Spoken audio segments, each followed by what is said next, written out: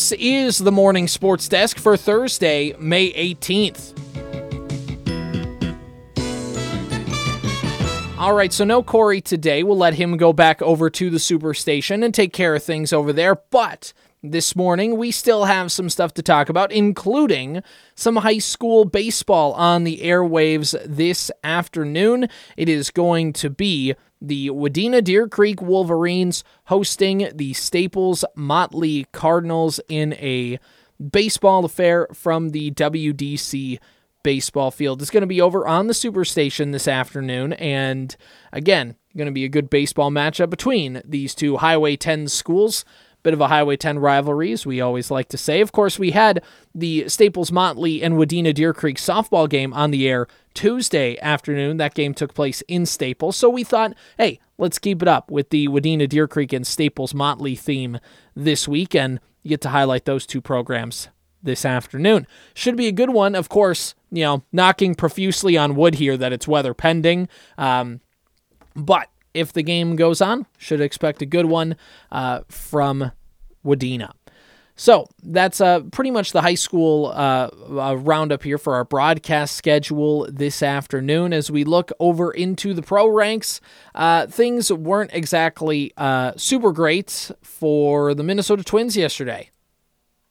And now Altman, a lefty, sends one to center field. Deep, going back is Taylor on the track, at the wall, jumps up, it's gone, grand slam, and the Dodgers lead 7-3. Okay, so there's a couple different things in this Twins game yesterday that really bothered me. First off, the Twins had an opportunity in the sixth inning, top of the sixth. They got the bases loaded with nobody out. And I've said this before, I'll say it again, bases loaded, nobody out. The Twins with three runners on, nobody on base, or three runners on, and nowhere to put them. They have a perfect opportunity to score.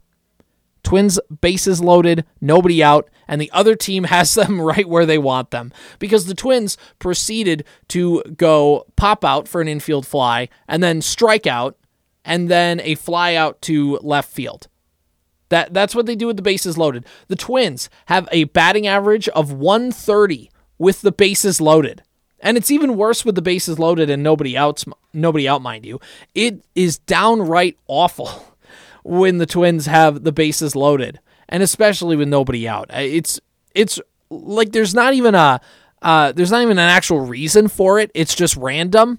And I don't know if it's the peeing down your leg, kind of like, oh, it's a big moment, I'm getting nervous. I don't know how much of it is that and how much is just really bad luck, but it's probably a combination of the two is maybe the best way to word it. But either way, it's not great. The Twins end up losing 7-3 to the Dodgers because, again, the Twins didn't score in that inning, so the game was tied up at 2. And then they go into the next inning. The Twins get a run off of a couple walks and an error. So they had runners on the corners, and they still only got one run, and that was because of an error. The Twins hitting with runners in scoring position, just like the Twins offense, and there is a correlation with that, it's up and down. This Twins offense one day could be lighting the world on fire, and the other day they can barely get a run across. And that's been kind of the deal with the Minnesota Twins lineup. It's very boom or bust. And I've mentioned that all the way back into March, even before the season began, that, when this Twins lineup is clicking, it's really, really good, but they haven't really shown the ability to have consistent production from the lineup. But when that doesn't happen, then you see games like yesterday where they're blowing opportunities left and right. That is a game the Minnesota Twins should have won, and they weren't able to do it. They should have won that game because they had multiple opportunities to score with runners on base and couldn't get it done. The other reason was the Dodgers starter, Dustin May, left the game in the first inning due to elbow soreness, or basically left with an arm injury, which means that the Dodgers are having to piece this game together through the bullpen.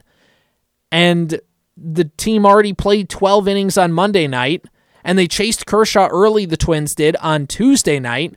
So it's a perfect opportunity to take the series because the Dodgers just are running out of pitchers. And the Twins found a way to lose that game. Also, and this is the third reason why I'm really upset about this game, you just heard that highlight a couple moments ago from Corey Provis, the voice of the Twins, and Emilio Pagan came in the game And again, you probably couldn't use Griffin Jacks or Jorge Lopez or Duran. Like, your big arms are unavailable for this current moment. You're trying to save Duran for the 9th inning. You're trying to save a couple of your other pitchers for later. You're probably not going to throw Jacks. You're probably not going to throw Lopez in this game. So you kind of have to throw out Emilio Pagan, but that's not, you can make the case of why did Rocco bring in Emilio Pagan, who proceeded to give up a walk with the bases loaded to tie the game at 3, and then the next batter was the grand slam that you just heard. So I don't know how much I blame Rocco for putting Pagan in the game. He's got to use all of his pitchers when he has to. Their backs are up against the wall because of that 12-inning game on Monday night. But it's really more of an indictment on the Twins front office of why the heck is Emilio Pagan even on this roster? I said that last year, and they didn't cut him, and that's fine. But then in the offseason, they decided to bring him back for $3 million. That guy, who's losing games to the Twins left and right, is getting paid $3 million.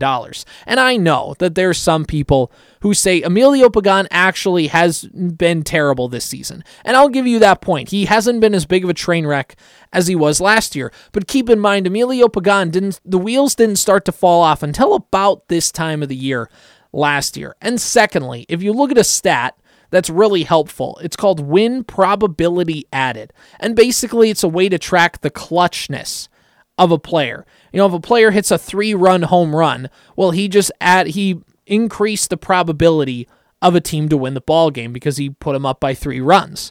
And the same thing goes for pitchers. If you give up a 3-run home run or if you give up a grand slam, your win probability added. The win probability for the Twins went down tremendously after giving up a grand slam in the bottom of the 7th inning. And so Emilio Pagan, in terms of win probability added, he has put the Twins in position to lose more often than not. He has the worst win probability added on the entire Twins team. So whenever he comes into the game and then he leaves the game, the Twins are in a worse position more often than not.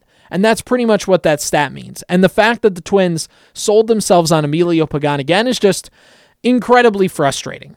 But I digress. The team won 1 out of 3 from the best team in the National League. It's not ideal. I'll take it.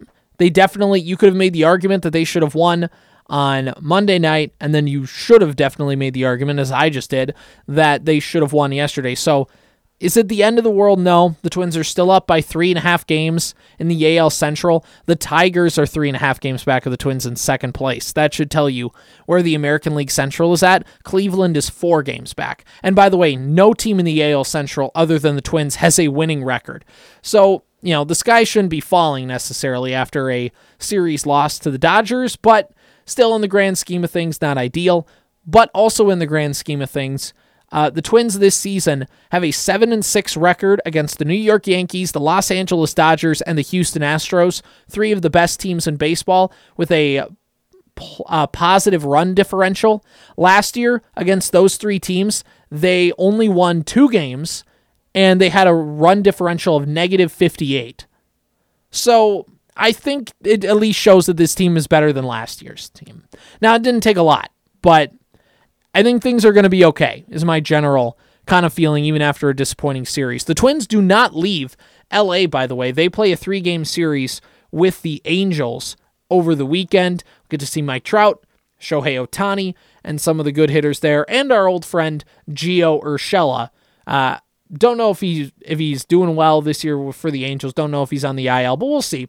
We'll see over the weekend. So that's that. One last thing I want to mention, and then we'll wrap up the morning sports desk for a Thursday, is the Northwoods League is the semi-pro. It's technically an amateur league, and it features college baseball players from across the country. The Duluth Huskies, the Wilmer Stingers, the St. Cloud Rocks, those kind of teams. They are semi-pro leagues. It's wood bat. It's basically for college kids that are thinking of playing professional baseball someday, and it's to kind of get them ready for that. And it's a really cool league. It's really fun.